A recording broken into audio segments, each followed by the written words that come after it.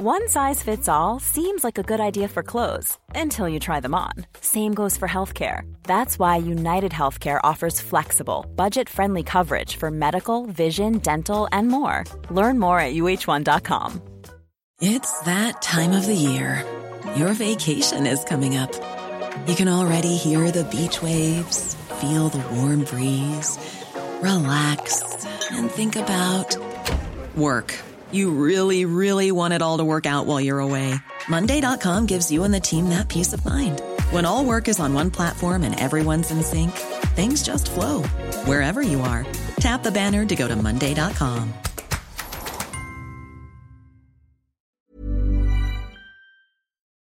Across the UK, online, on DAB, and on your smart speaker. The Independent Republic of Mike Graham on Talk Radio.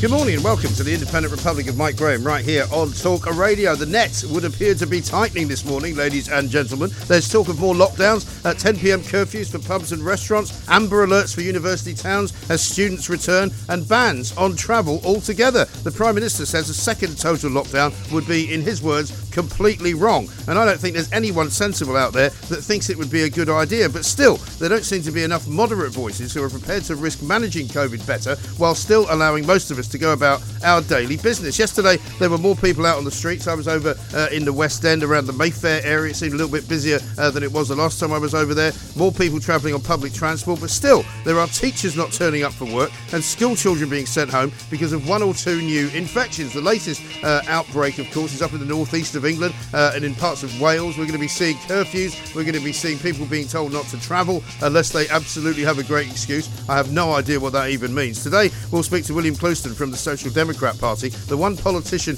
one political organisation, I should say, that has come out against the way the lockdown is being handled, the way the strategy for us to get out of this is being done. And I agree with William that we need to be a little bit more imaginative, we need to be a little bit more positive, and we need to be a little bit more forward-thinking and proactive rather than jumping about like fireflies every time somebody goes, look over there, there's another infection. Quick, shut it down. Quick, get on with it. Get the fire brigade. I mean, you know, it's nonsense, isn't it? 0344 499 1000. Don't panic, would be my phrase. We will also be addressing the latest story from the migrant crisis. Nigel Farage was out in the Channel again yesterday tracking an overburdened dinghy which was escorted all the way to British waters by the French Navy and then abandoned despite being in a pretty perilous state. The cargo, 16 Afghan migrants including 4 women and 2 children, came ashore wearing beaming smiles and with thumbs up. They made the front page of the Daily Telegraph. Coming up a bit later on, we'll be hearing from author and commentator Helen Dale on the J.K. Rowling book banning row. She knows a thing or two about artistic censorship back in her home country of Australia. Plus, we've got a very special guest at 11 a.m. So special that we can't even tell you who it is. But you're going to be absolutely flabbergasted when you find out, I can tell you that. It's going to be better than any other guest at any time, on any radio station, anywhere in the world, I can tell you that. And as ever, we want to hear from you, the voices of reason and common sense. What are you seeing out there? How are the COVID marshals treating you? And how are you going to be heading back to an office anytime soon? 0344 499 1000. You're listening to me, Mike Graham, right here on the fastest growing radio station on the planet. It is, of course, Talk Radio. Mid-morning with Mike Graham. Talk Radio. Now, we blunder around, we stagger about, we try to find a way out of the COVID-19 nightmare, but so far we don't seem to be able to find the door. It seems like the Cabinet and the Prime Minister are sort of walking around inside a dark room blindfolded without any idea of where the door even is. Curfews for restaurants and pubs to tackle virus, it says on the front page of the Times. We're going to be having lockdowns locally organised up in the northeast of England, Newcastle, Sunderland, etc. Wales, there's parts of it where you can't leave, parts of it where you can't go.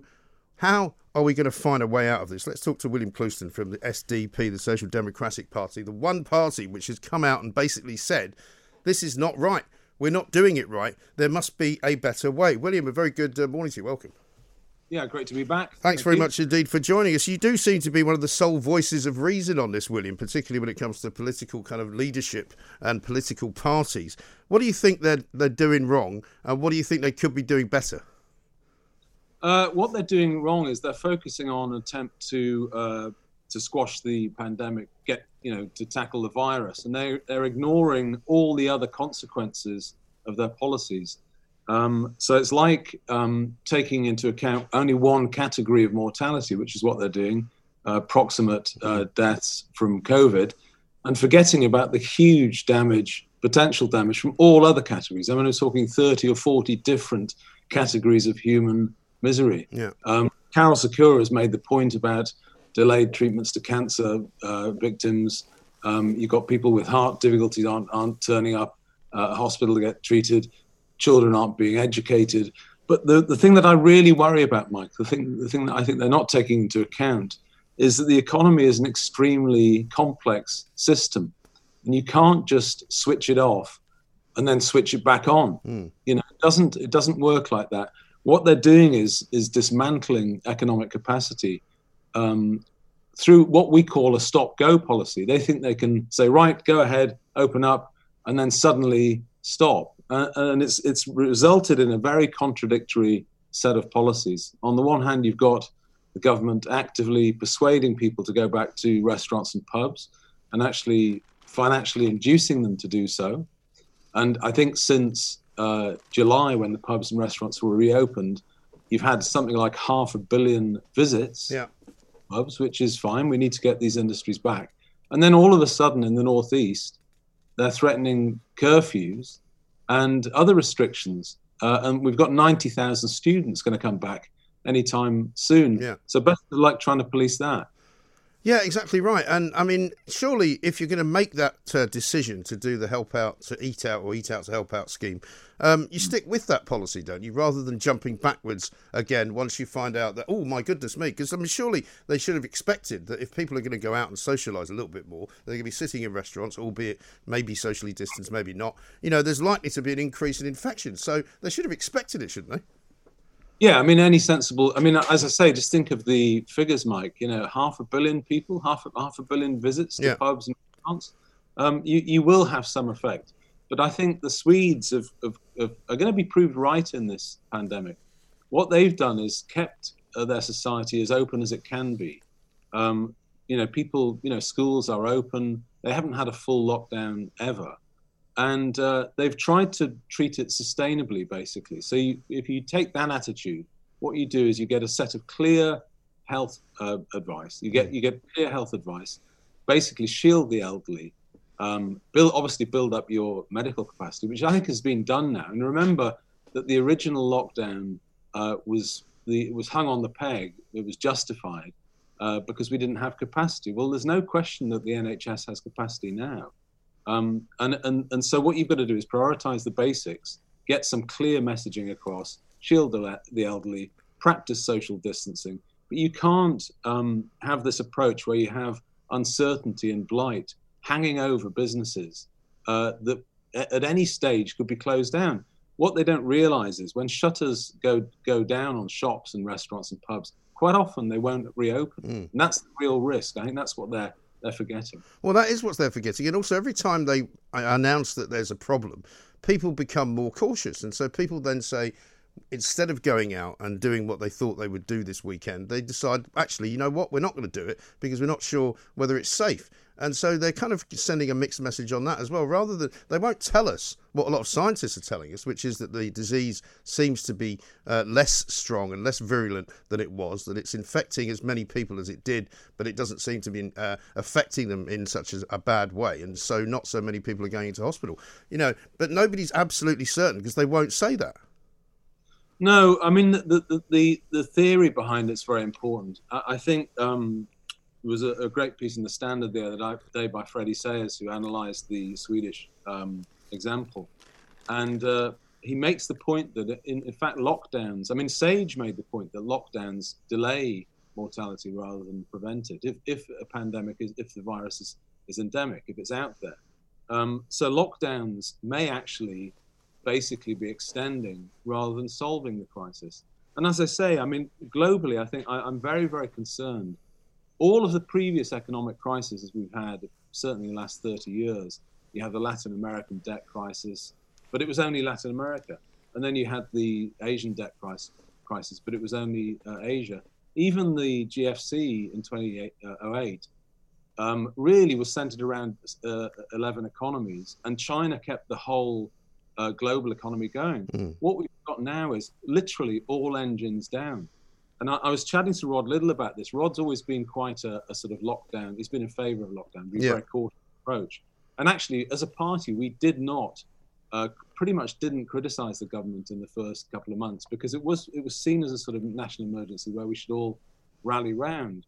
But the time comes when you've got to speak up on what you think is a mistake.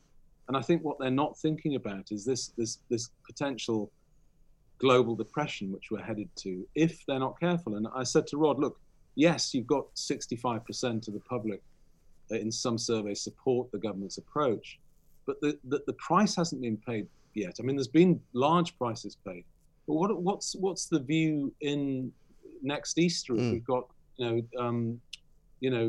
unemployment at 10% and the world economy is being just destroyed? So in a way, the bill hasn't come in yet. The government, as I say, they're only looking at one side of the tennis net. They're not looking at many, many other categories of mortality and pain. Well, this is it, and I don't think we'll have to wait till next Easter. I think come the end of the furlough for a lot of people at the end of October, that will be the first kind of major milestone, if you like, which is why I believe there seems to be more people out and about on the streets. I mean, parts of London now are beginning to look almost normal. I know that the trains are still not quite as busy as they were, but I was on a bus yesterday which was certainly as busy as it used to be. And I think people will be eventually forced back into the working sort of scenario because simply the free money's not there anymore. Yeah, the free money thing, Mike, is a sort of phony war. And they know it. They know it in the Treasury. They can't maintain that level of fiscal support indefinitely. So it's a bit like, I support the basic approach the government's taken. You've got to keep things going, but you will not keep things going if you don't have a sustainable approach. And stop-go is about pretty much the worst approach you could have. Apart from anything, Mike, it confuses the public. At any one time, if you ask even some local policymakers, you say, okay, what's the particular rule now? And they don't know. And it's partly because the government change it on a daily basis. I mean, that is no way to go. It's no way to run things. Now, as I say, I'm very concerned about the bigger set of costs elsewhere. Yes, I think that's absolutely right. Because in the end, most of the businesses which have kind of limped back into life, particularly in the hospitality sector, are literally hanging on for grim life, and if they have to sort of see another falling off of business, I'm not sure many of them will actually make it through. Small businesses are so vulnerable to bankruptcy and insolvency. Literally, what people have got to understand is, in a small business, if you reduce turnover, most small businesses only make profits of 5 to 10%. If you reduce turnover by 20, 30, 40%, and sometimes it's been more, literally you're insolvent. You will really, really struggle. And as I say, the shutters will go down. The tax base will be decimated. I mean, I was in London earlier this week for the second time since March. Yeah. And it's true that the inner suburbs, some of those are reasonably lively, but the city is still a ghost town. And I can't see, unless there's greater commitment from the government on getting people back to work and encouraging things to start up again. Literally, I think by early next year, there are some chickens going to come home to roost, and that's the real price that you get from the stop-go policy. Exactly right. And as far as your kind of arrival at this new policy of your own as the SDP, saying that this is not the right strategy, I mean, what can you do with that? I mean, obviously you're a small party, you don't have a great deal of representation. However, I think you sort of punch above your weight. We like to get you on from time to time because you speak a lot of sense, and we're quite in favour of what it is that you say. But can you cut through anywhere, though?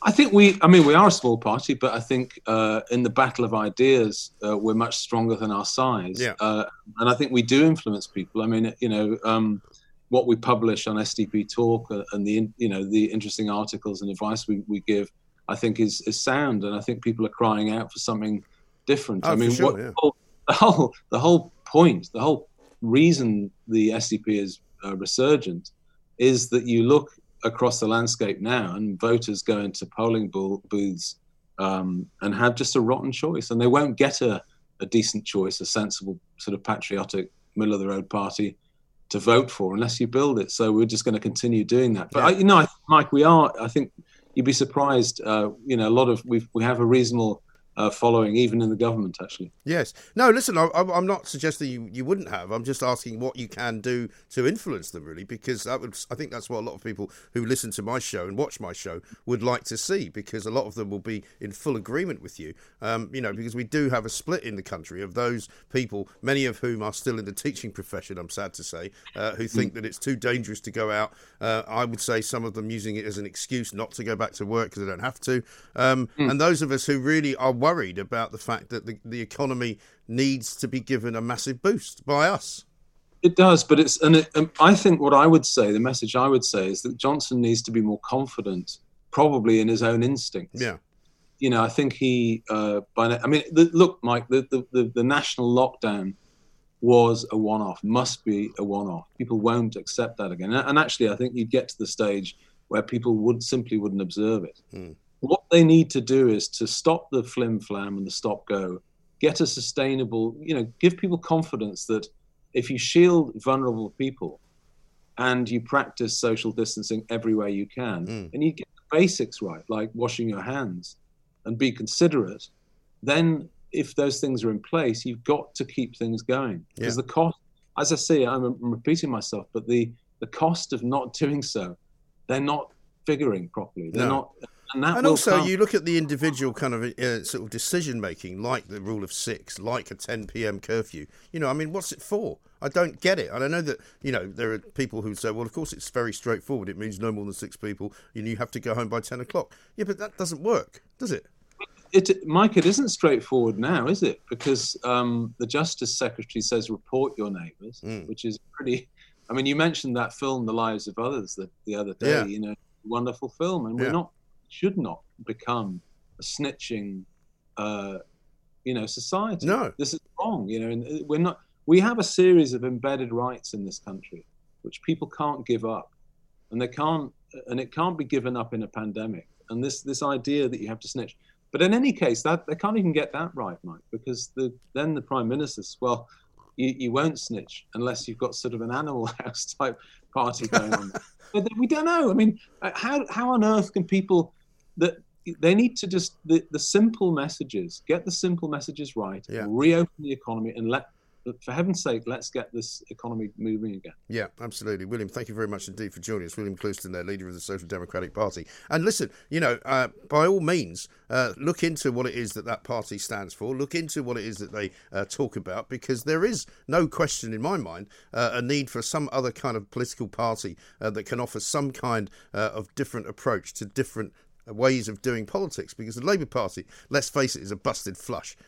Run by a guy called Sir Keir Starmer, who has been in self-isolation for the last few days. Apparently he's going to come out of it today. Whoop-de-doo. I can't wait to see what he's got to say for himself. Angela Rayner, who I thought was going to be a bit of a firebrand yesterday, turned out to be a bit of a damp squib, as it was. And, if you don't like what the Tories are now doing to the Tory party, where are you supposed to go? And maybe the SDP could produce the answer to that. Certainly when it comes to lockdown policy and when it comes to the way that we should be getting out of this pandemic problem, do you know what? They've got a better idea than this government has. The Independent Republic of Mike Graham on Talk Radio. Now, the front page of the Daily Telegraph today has a picture of some arrivals from a migrant dinghy that was spotted in the Channel by Nigel Farage and a couple of other journalists as well who were down there yesterday. It was very, very heavily overweight, if you like. It had 16 people on it, all from the Afghan nation.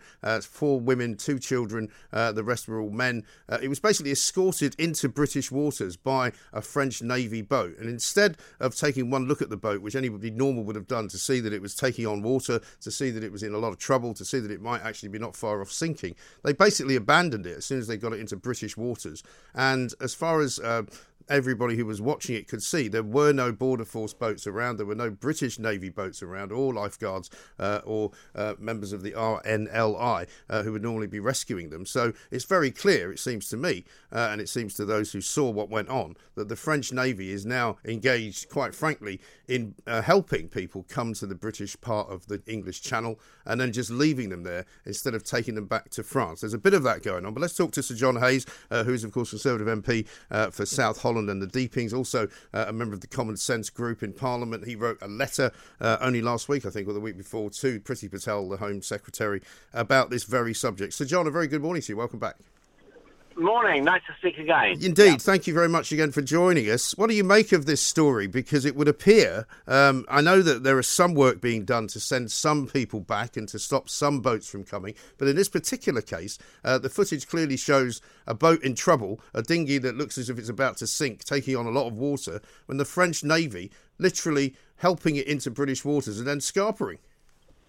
Absolutely, and you're right, the Home Secretary sent back some illegal migrants this week, actually, and that I know that's part of an ongoing campaign to send people back who've arrived illegally. But actually, the French have got to cooperate. The outrage, really, of both them escorting dinghies into our waters and then, as you said, abandoning them. So there's both a care issue here, because whatever. These may be legal migrants, they're human beings, and the idea of them all drown in the middle of the sea is an outrage. And so I am hoping that the Home Secretary, I know she'll be as shocked as you are and I am, and I'm hoping the Home Secretary will make immediate contact with her French counterpart, say that this is wholly unacceptable, this is not in the spirit of the cooperation they're supposed to be giving, and they've been found to rights, haven't they? Well, they really have, and you'd have to say this is clearly going on a lot more perhaps than people realised, and it's all very well, for the French to say, well, of course we are cooperating, we are stopping some people from leaving France, and we are bringing some people back to France, but in this case, there's no justification for what they were doing. No, exactly. I mean, that my argument, and as you said, I'm chairman of the Common Sense Group, and our argument throughout has been you've got to deal with some of the pull factors. Why people are coming. And they're coming to Britain, as you know, because unfortunately our asylum system is being gamed by people traffickers and dodgy kind of left-wing lawyers who are encouraging them to make vexatious claims. So we've got to deal with that. But we've also got to deal with the French side of the Channel. Because even if we adjust what we do on our side, and, I know that legislation would help, and I know the Home Secretary is very keen to pursue that, that wouldn't stop the fact that if the French are actually launching boats or escorting boats across, they're still going to arrive. So we've got to get the French to operate, and I think we've got to get tough. Yes, and I know we've been talking about this for a long time, Sir John. I mean, the Home Office has been talking about being tough and getting tough and changing the asylum rules and all of that. I know it's a slow process, but they need to look as if they're doing more than they're doing, I think. I think so. I mean, as I said, I don't think you've ever had a Home Secretary that's more determined on this subject than the current one, and I know ministers are too. They do need the backing of Parliament because we'll need to get a bill through the House. They need the backing of government. I've asked to see the Prime Minister, actually, with my group, to make that very point, because we're going to say to the people at the top of the government, that this has to become a key priority. Of course, we've got issues with COVID, and we're negotiating our way out of the dreadful European Union at the moment, aren't we? I appreciate there are other issues going on here, but the public see people coming across the Channel, and with what you've described today, the French aiding and abetting them, and they say, well, we voted to take back control, and this doesn't look like taking control to us.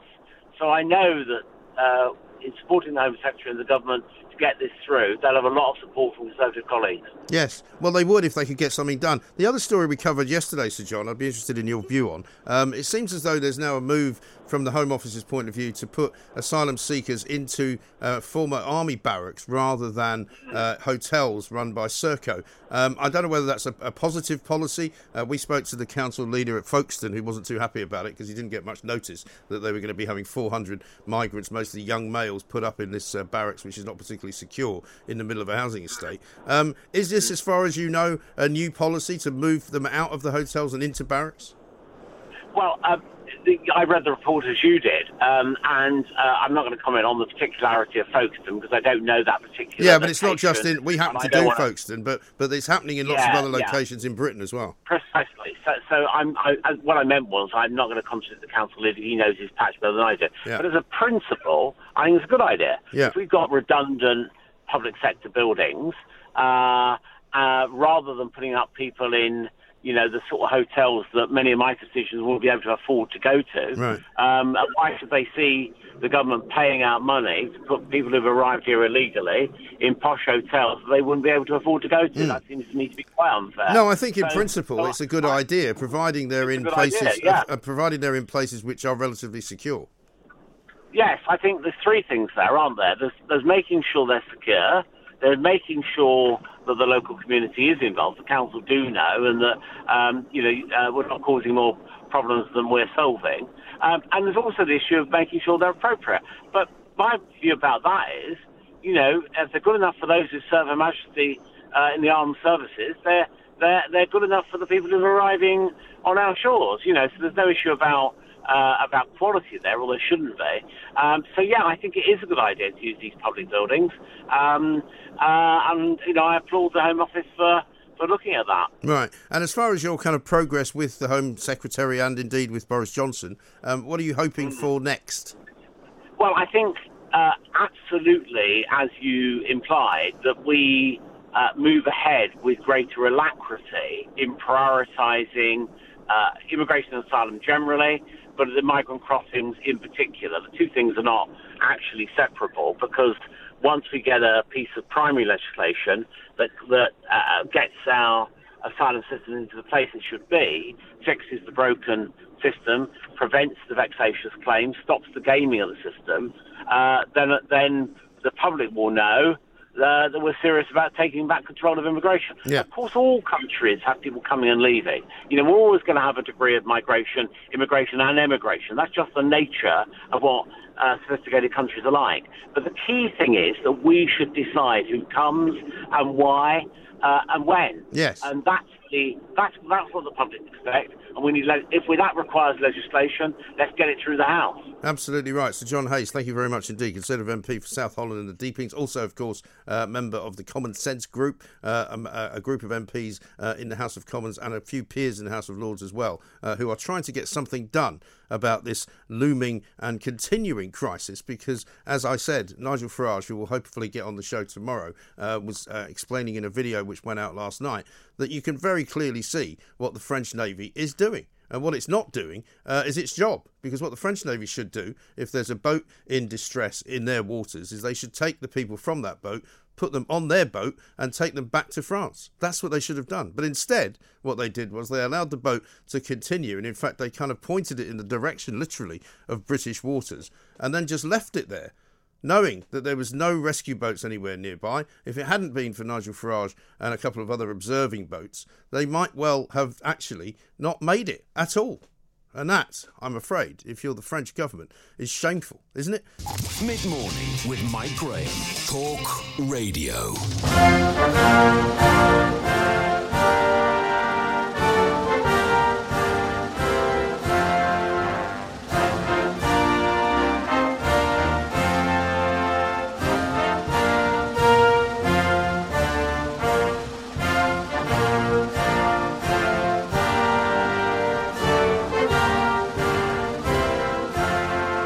Good morning, Mr. President. Great job. Wow. Welcome. Mike Graham. Wow, the Sucker Punch DJ. Great hat. Thank you. Good. Thank you. Listen, welcome to the Independent Republic of Mike Graham. You have your own republic, of course, over the United States of America. I cannot tell you how excited I am, Mr. President, to have you on. Tell us where you are, tell us what you're doing, and tell us what you're going to do for the rest of the day. Well, I've been very much cloned, I'm up here in Scotland, you see. If you see me floating around in the States, don't believe it's fake news. Really? It's very bad. I'm in a secret little hideout bunker in my golf course. I'm the intercourse champion, as you know. I'm very good. I've heard that. You know? Yeah. So you up at Trump Turnberry, by any chance? I was there at Christmas. Turnberry, turn right, and you're there, Turnberry. Lots of cameras, so if you do 51 miles an hour, you're going to get zapped. So we're very much about disciplining you before you go out on the 9th and get a hole in one and a bruise in the other. Absolutely right. Now, listen, I think we can now see you in all your glory where you are up in Trump Turnberry. Let's have a look and see what the surroundings are. Very, very good to see you. I see you've got a nice hat on as well. You see, I still got it. Yours is more current, you see, but we still want to make America great again, don't we? We really do. I can now reveal exclusively to the world that, of course, you are Lewis MacLeod, the famous impressionist, the man of many voices, the man of a million voices, in fact. I guess we could carry on as Trump or carry on as Lewis MacLeod. Well, I was just going to say, I'll just take this hat off, actually, because there you go. I need these on because I can't hear you otherwise. It's hard to wear. It's hard to put the hat on without the old without the headphones, really, isn't it? I know. I should have really got the wig as well, but the wig I use for Trump is on loan from a brilliant wig maker called Alex Rouse. Right. And this wig is thousands of pounds. It's like I've got to rent it. It's like so expensive, but it's amazing, and it's made to my head, and they tweak it and add bits and take bits away and move it. They've got the flappy bit at the side when it goes up the stairs in the plane. Yes. Now, of course, I mean, in the midst of all of this, we've got 6 weeks to go until the election in America, so you're going to be a pretty busy guy, I would imagine. In addition, you're part of Spitting Image. I know it's a bit secret at the moment, so we're not going to go into exactly what you're doing, but the new Spitting Image features you, Lewis MacLeod. That's right, yeah. Well, you see, I was so chuffed. I don't know if it's been a kind of conflation of working on Radio 4. Matt Strong, the producer, has brought a fantastic team of writers over. And I've worked with Steve Connolly in the past, who's brilliant. He's a brilliant director, Steve. Worked with him on Rory Bremner and Bremner, Bird and Fortune. Yes. So over the years, because I'd sort of been just that bit too late to get my audition reel into Giles Pilbrow when it was the last series of Spitting Image. So I was kind of gutted that I didn't get it. And that was back in like 1995. Right. So I was really chuffed to get the chance to even audition for it. So I'm overjoyed. I can't believe it.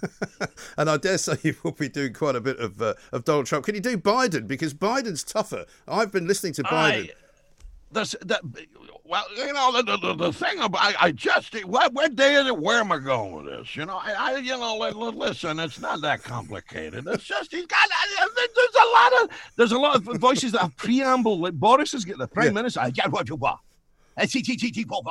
You know, there's always the thinking noises that they do. Well, Biden's got a bit of that going on as well. And he never knows where. The great thing about Biden is he never knows where he is, right? No. Where are you, Joe? I'm somewhere. It's somewhere. 5 p.m. somewhere. Yeah, it's kind of, you know, very, very much sort of they become their own kind of caricature the more you do them. I mean, I used to do Trump, and I used to sound a bit weirdly like Alec Baldwin in the film Glengarry Glen Ross. Yes, you know. Yeah, well, I remember you did a great thing around Parliament Square once. I seem to remember. Where you actually looked a bit like Alec Baldwin as well. It didn't really sound like Trump, the reaction. It's just one of these characters. You put the wig on and everything. You got the suit and the badge and everything, and you know. And it's so I sort of matured into the voice a wee bit, you know. Yes. It did. I listened to early Dead Ringers that I was on, and it doesn't sound like him, really. Right. But it's also he almost now does an impersonation of himself, doesn't he? Because when he does that whole kind of, you know, it's fake news, and he just lets it kind of. Well, that's right. That sort of messianic thing, the wobble.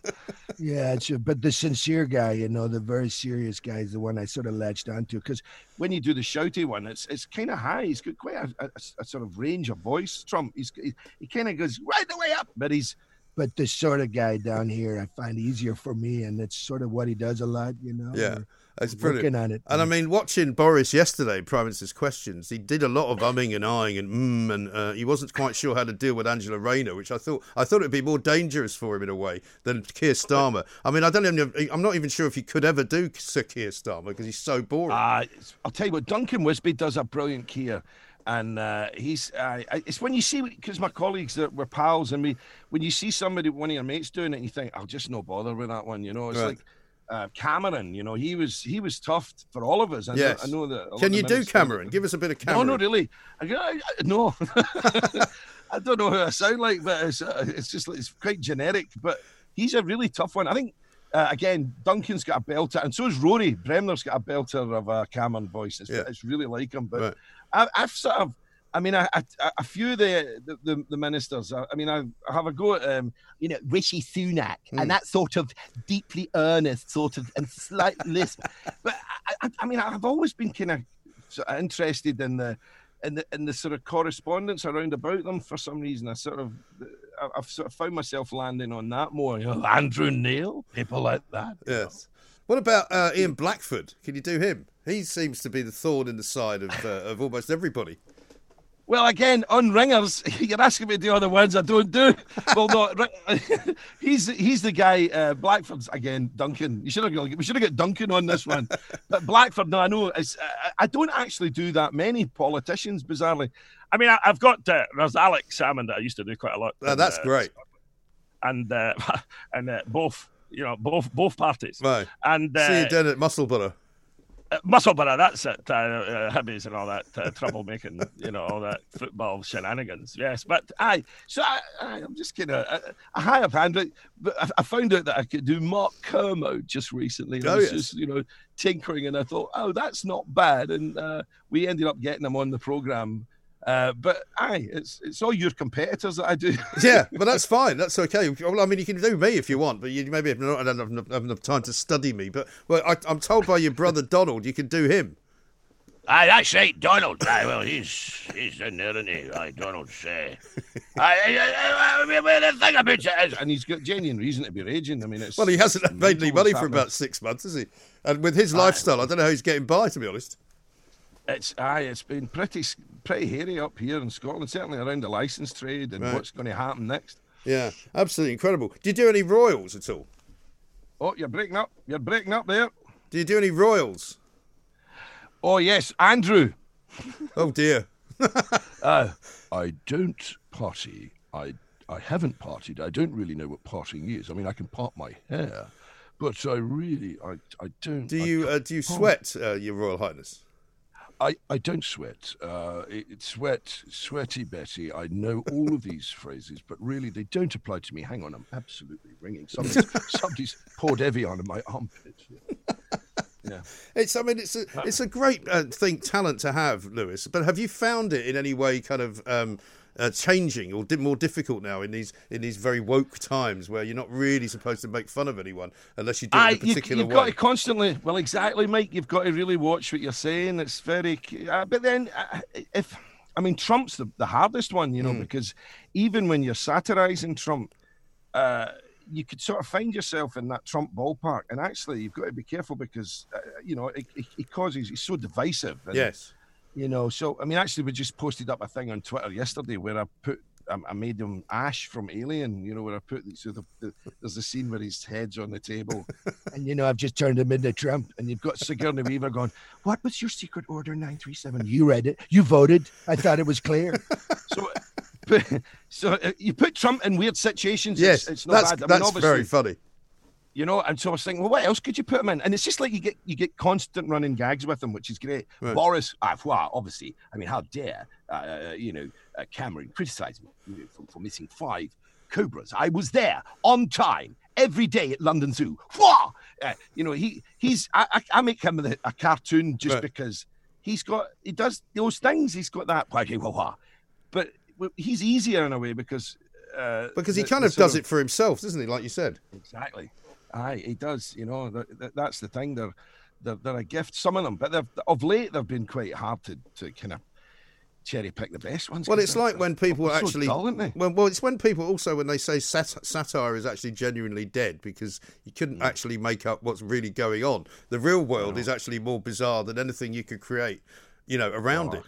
Yeah, I've been enjoying watching the news. Obviously, the late night news night. Kirsty Wark makes me laugh. Yeah, Kirsty Wark. Because you were doing Kirsty Wark. If you've noticed with Kirsty Wark, she sort of transcends language now. She sort of speaks their own sort of dictate and dictum. She sort of mumbles, and then she grabs the glasses, and that's when you get clarity. Yeah, she's a great character for anybody that's doing voices. I think Kirsty Wark It's probably right. And she's never to be. You're never to be challenged, Kirsty. You can never be challenged. Yeah, that's the thing. I've got to admit, just mumble there and just sort of look like I'm sort of doing something quite robust. But actually, it's only when I put the glasses on.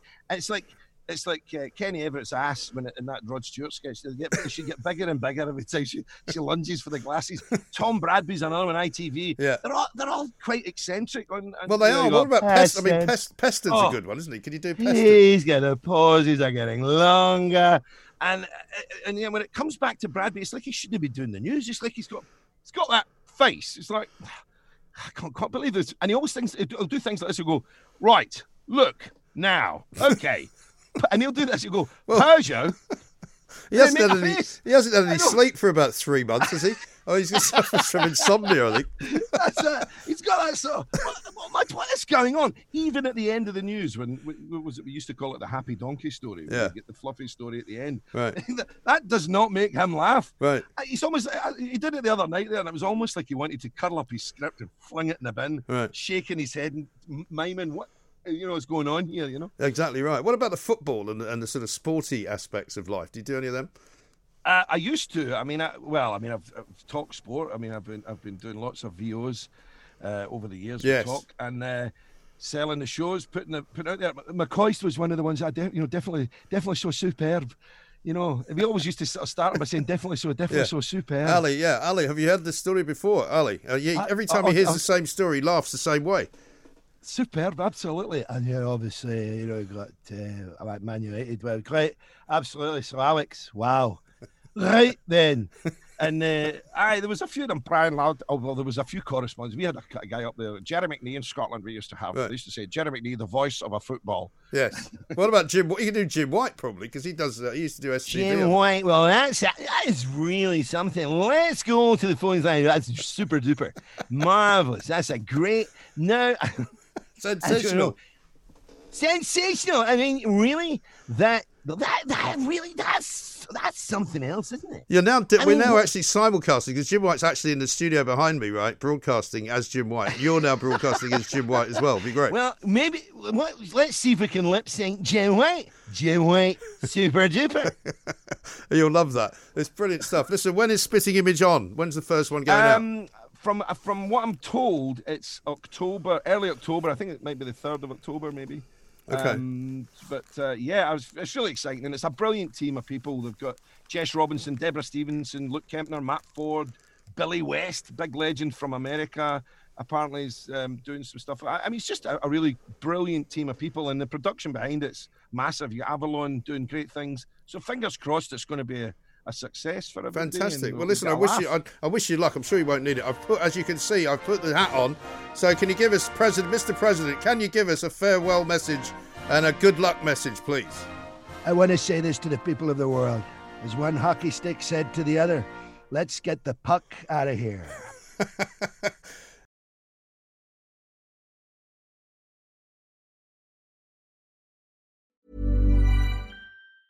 It's that time of the year. Your vacation is coming up. You can already hear the beach waves, feel the warm breeze, relax, and think about work. You really, really want it all to work out while you're away. Monday.com gives you and the team that peace of mind. When all work is on one platform and everyone's in sync, things just flow.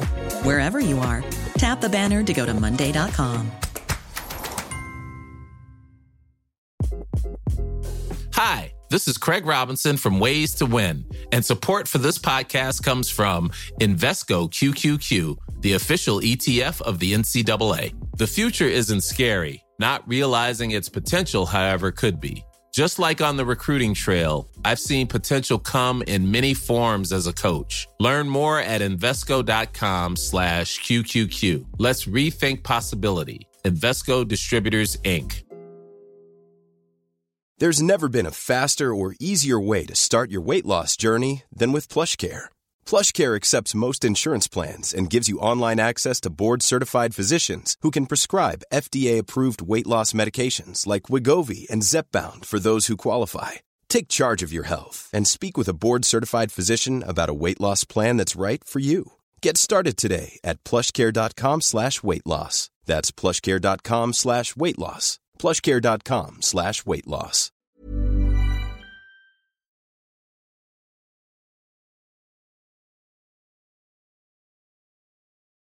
The Independent Republic of Mike Graham on Talk Radio.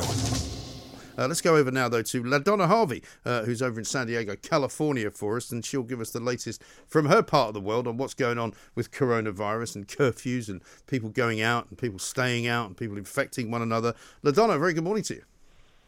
Well, good morning to you too. Yeah, we're seeing, strangely, in the state of California, we've seen fewer cases. We seem to be trending downward. In San Diego, we've managed to trend upward. But we have this little institution called San Diego State University, and as soon as those college kids got anywhere near that college campus, they started the problem. And they have thrown us potentially into more lockdowns.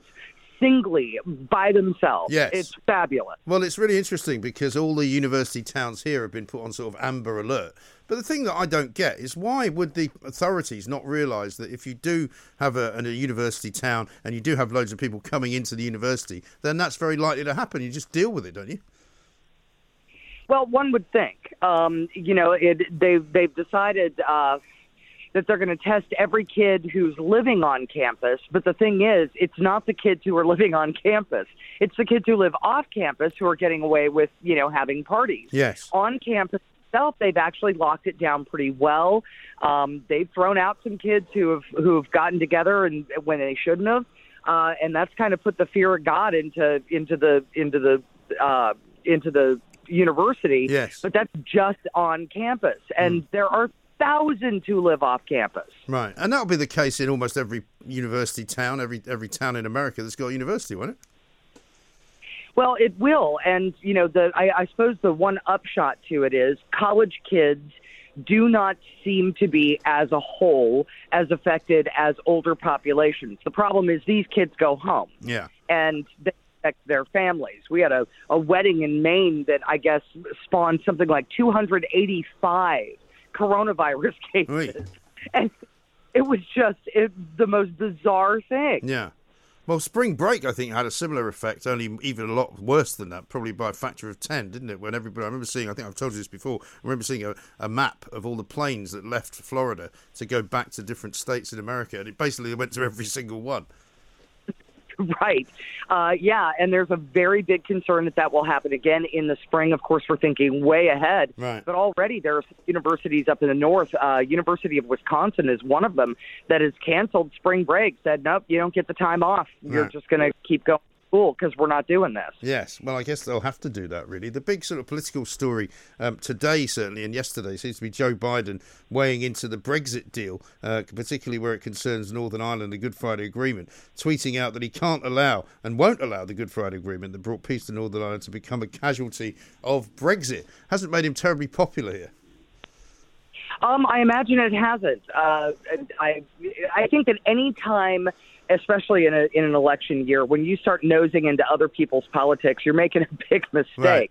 It won't do anything to him here, but it could hurt him later if he is to become president and then, need to negotiate contracts and treaties, et cetera. There's going to be a little bit of ill will left over.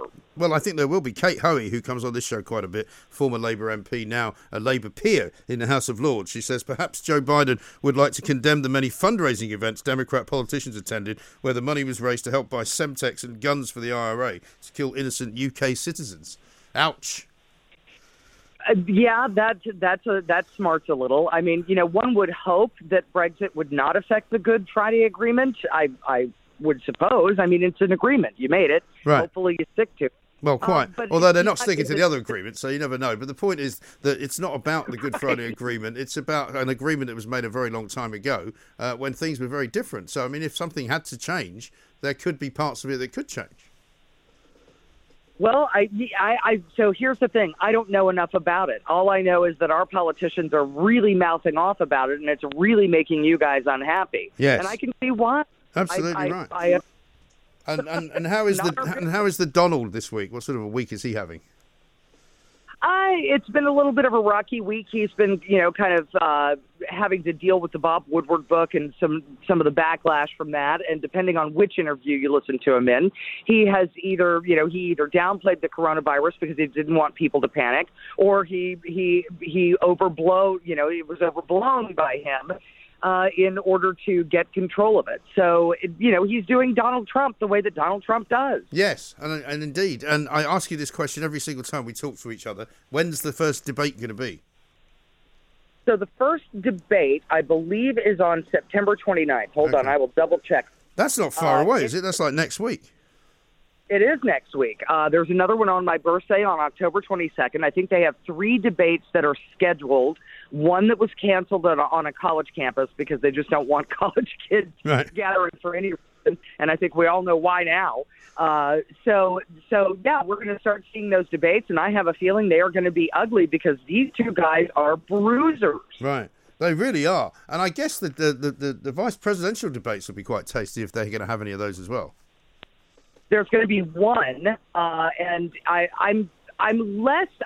fewer fireworks, I believe, in that. Right. Kamala Harris is she's not an incendiary person, and neither is Mike Pence. Right. They're both pretty low key politicians. If it gets ugly, and it will, it's not going to be the fireworks that we'll see in a presidential debate. Not even close. It'll be boring next. And what about the postal voting? Because I understand that started in some parts of southern states anyway. Do you ever find out anything about that, or do you have to wait until the night? Well, you kind of have to wait until the night. And actually, it's because of so many mail-in ballots. The way that it works is when you mail in the ballot, they can't open it until the polls close. So polls will be open. If you want to vote in person, you can. But they can't open them and they can't verify them until the polls close, which means we are going to be weeks out of learning. Unless this is just an absolute blowout on one side to the other, and I don't think it's going to be. I don't think it will be. No, I think it's going to be very close. It's going to be weeks, and I would even imagine there are going to be a lot of lawsuits. Yeah. This is going to be a terrible election. Yeah. It's awful. Dirty pool doesn't begin to cover it, really, does it? Not at all. I've already been told that I can't take vacation until the end of November. Brilliant. Well, maybe you get your birthday off. You never know. No, I can't have my birthday off. Okay. Well, hopefully, listen, we'll be doing an all-nighter, so you'll have to join us. Hopefully, on that day when the election night actually is on, you'll have to be on our overnight show. Absolutely, not a problem. Look forward to it. LaDonna, thank you very much indeed. LaDonna Harvey reporting in from the US of A with the latest on the Trump-Biden fight. And it is going to be a fight, make no mistake. She's absolutely right to say that it won't probably end on election night. It will probably rattle on for a few more days and possibly weeks afterwards. You might remember the Bush-Gore scenario where nobody was quite sure who won Florida for quite some time. It took a couple of days until they could actually declare President Bush the winner, because they thought Gore had won it at one point. So it's going to be very exciting. The Independent Republic of Mike Graham on Talk Radio. We're going to talk now, though, to Kristin Booneman, Assistant Director of the Florence Nightingale Museum, because it's time for our homeschooling segment, despite the fact that most of your kids have now gone back to school, although some of them might have been sent home again already, so you might be back to homeschooling. We're keeping the homeschooling section because we think it really, really adds something to the show. We like to do it because we learn things about sometimes people or things that we didn't know enough about. Let's talk about Florence Nightingale right now. Kristin, a very good afternoon to you. Welcome. Good afternoon. Thanks for having me. Thank you very much. I must admit, I didn't know there was a Florence Nightingale Museum. Where is that? Yes, we're a very small independent museum. We're in the grounds of St. Thomas Hospital, so central London. Oh, really? Waterloo, so not very far away from us, because we're just around the corner from Guy's, which is London Bridge. So what's in the Florence Nightingale Museum? What sorts of things do you have there? Yes, the Florence Nightingale Museum is the home of the so-called Nightingale, which is the collection around possessions from Florence Nightingale and from her time. So some of the key highlight objects in our museum are, for example, her famous lamp. Yes. She's known as the lady with the lamp. We have her lamp in the museum. We have personal belongings, letters, as well as her famous pet owl, Athena, but also medical items, her medicine chest, and the very first nurse uniform. Yes, and of course she sort of is, I suppose. I don't think it's too strong to say that she is the patron saint of nursing, really, isn't she? No, absolutely. It's fair to say that she is the most famous nurse around the world. She's the mother of nursing, the pioneer of modern healthcare. And this year is actually her 200th anniversary. It's her bicentenary. Okay. And it coincides with the International Year of the Nurse and Midwife. Right. And what a year for nursing it has been, because, of course, we've had the world's worst coronavirus outbreak and pandemic hitting the entire globe. And nursing has really come to the fore as a not just a sort of a calling, but actually a life-saving endeavour for an awful lot of people. Oh, absolutely. I think it's fair to say never has her legacy and her teachings more relevant than now. I think, you know, the importance of good nursing and healthcare we've seen in the last couple of months, but also issues around infection control. She was the first one to advocate to wash your hands. And I think we can all say we washed our hands very rigorously over the past few months. Yes, very much so. And she was very much ahead of her time, wasn't she? She was only 16 when she decided to enter, or said that she had a calling for the nursing profession. And at that time, nursing wasn't particularly well looked upon, was it? No, it's absolutely right. When Florence grew up in Victorian England, girls were not allowed to go to school. The idea was if you overeducate young women, their brains overload, they get nervous. However, Florence was homeschooled. Their father was of the opinion that his daughter should receive what was called a gentleman's education. And she loved learning, reading, writing, and science. And very early on in her mid-teens expressed the desire to become a nurse. She wanted to become a nurse. And it was a bit of an outcry at the time, because not just was she expected not to work at all and just to become a mother and a wife, nursing was not seen as a well-regarded profession at the time, just because of the intimacy of the profession. You're feeding, you're caring for other people. So it was not seen appropriate for someone like Florence. Right, and it's probably a pretty dangerous occupation, particularly when she went to the Crimean War to tend to the wounded. Yes, absolutely. She insisted that she wants to become a nurse until her family finally gave in when she was 30 years old. And she decided to join to the Crimean War, go out to the Crimea and care for the British soldiers at Scutari Hospital, which made her famous as the Lady with the Lamb. It must have been pretty brutal out there, because, you know, what we know of wars in those times was that, you know, there were some pretty awful injuries that you couldn't really do much about, you know, whereas nowadays you've got all sorts of modern techniques that you could save people's limbs, you can reattach them in some ways, you can give people prosthetic limbs. It must have been a really horrible place to be. Oh, absolutely. I think it's fair to say it was probably quite a shock for her, arriving at Scutari Hospital. No sanitation, no care for soldiers, no nurses. She actually was the one who brought the nurses in, and apparently, she said you could smell Scutari Hospital from a 2-day journey away. Right. That's how bad the conditions were at Scutari Hospital. And back at the time, the idea was the more blood on a surgeon's apron, the more experience he has. So the more blood, the better. Whereas she was very much of the idea that cleanliness and hygiene would be more important. Yes. And when she was there, I mean, presumably she would have been one of the few women who was actually in that particular hospital and in that particular sort of battle zone. Yes, she arrived with 38 other nurses, and they were it was the first time that doctors were working alongside women and nurses. So there was definitely a lot of tension.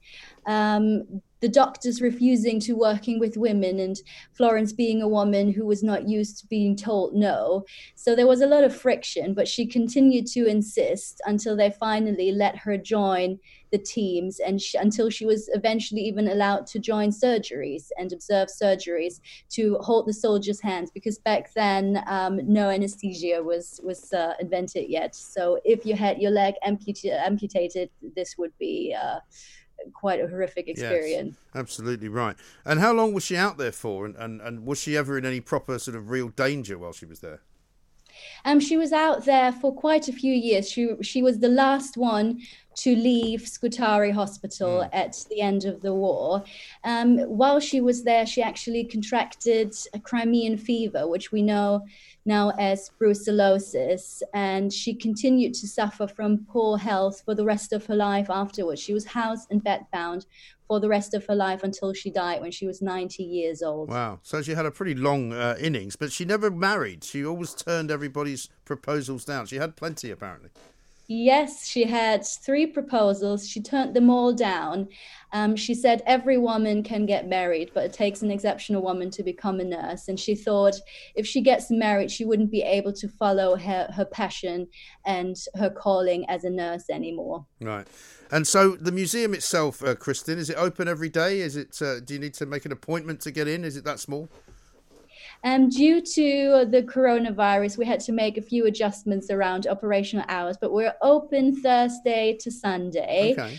From 10 a.m. to 5, and you need to book tickets online on our website, florencenightingale.co.uk. Okay, and you can hear her voice, I'm told, on YouTube if you look carefully. Yes, that's correct. So we also have a voice recording at the museum. Right. That's pretty because cool. she was so famous at the time. She was one of the few people who had the pleasure of having her voice recorded. Wow. It's a piece of history. It's probably not brilliant quality, but we'll perhaps have a listen to it later on. Thank you very much indeed. Kristen Booneman there, coming to us from the Florence Nightingale Museum in St Thomas's Hospital right here in central London. Thank you very much indeed. That's your homeschooling knowledge for the day. So I bet you now know more about Florence Nightingale than you did before you started listening to that. We'll have more homeschooling for you tomorrow, of course. And as ever, if you've got any ideas that you want us to do, by all means, let us know. Talk Radio across the UK, online, on DAB and on your smart speaker. The Independent Republic of Mike Graham on Talk Radio. If you enjoyed that, be sure to catch the whole show 10 till 1, Monday to Friday on Talk Radio via DAB, online or via the Talk Radio app. And if you have an opinion on the stories we cover, we'd love to hear from you. Call us on 0344 499 1000 or tweet at Talk Radio during the show to have your say. Mid-morning with Mike Graham. Talk Radio. Even on a budget, quality is non-negotiable. That's why Quince is the place to score high-end essentials at 50 to 80% less than similar brands. Get your hands on buttery soft cashmere sweaters from just $60, Italian leather jackets, and so much more. And the best part about Quince, they exclusively partner with factories committed to safe, ethical, and responsible manufacturing. Elevate your style without the elevated price tag with Quince. Go to quince.com/upgrade for free shipping and 365-day returns. Hi, this is Craig Robinson from Ways to Win, and support for this podcast comes from Invesco QQQ, the official ETF of the NCAA. The future isn't scary. Not realizing its potential, however, could be. Just like on the recruiting trail, I've seen potential come in many forms as a coach. Learn more at Invesco.com/QQQ. Let's rethink possibility. Invesco Distributors, Inc.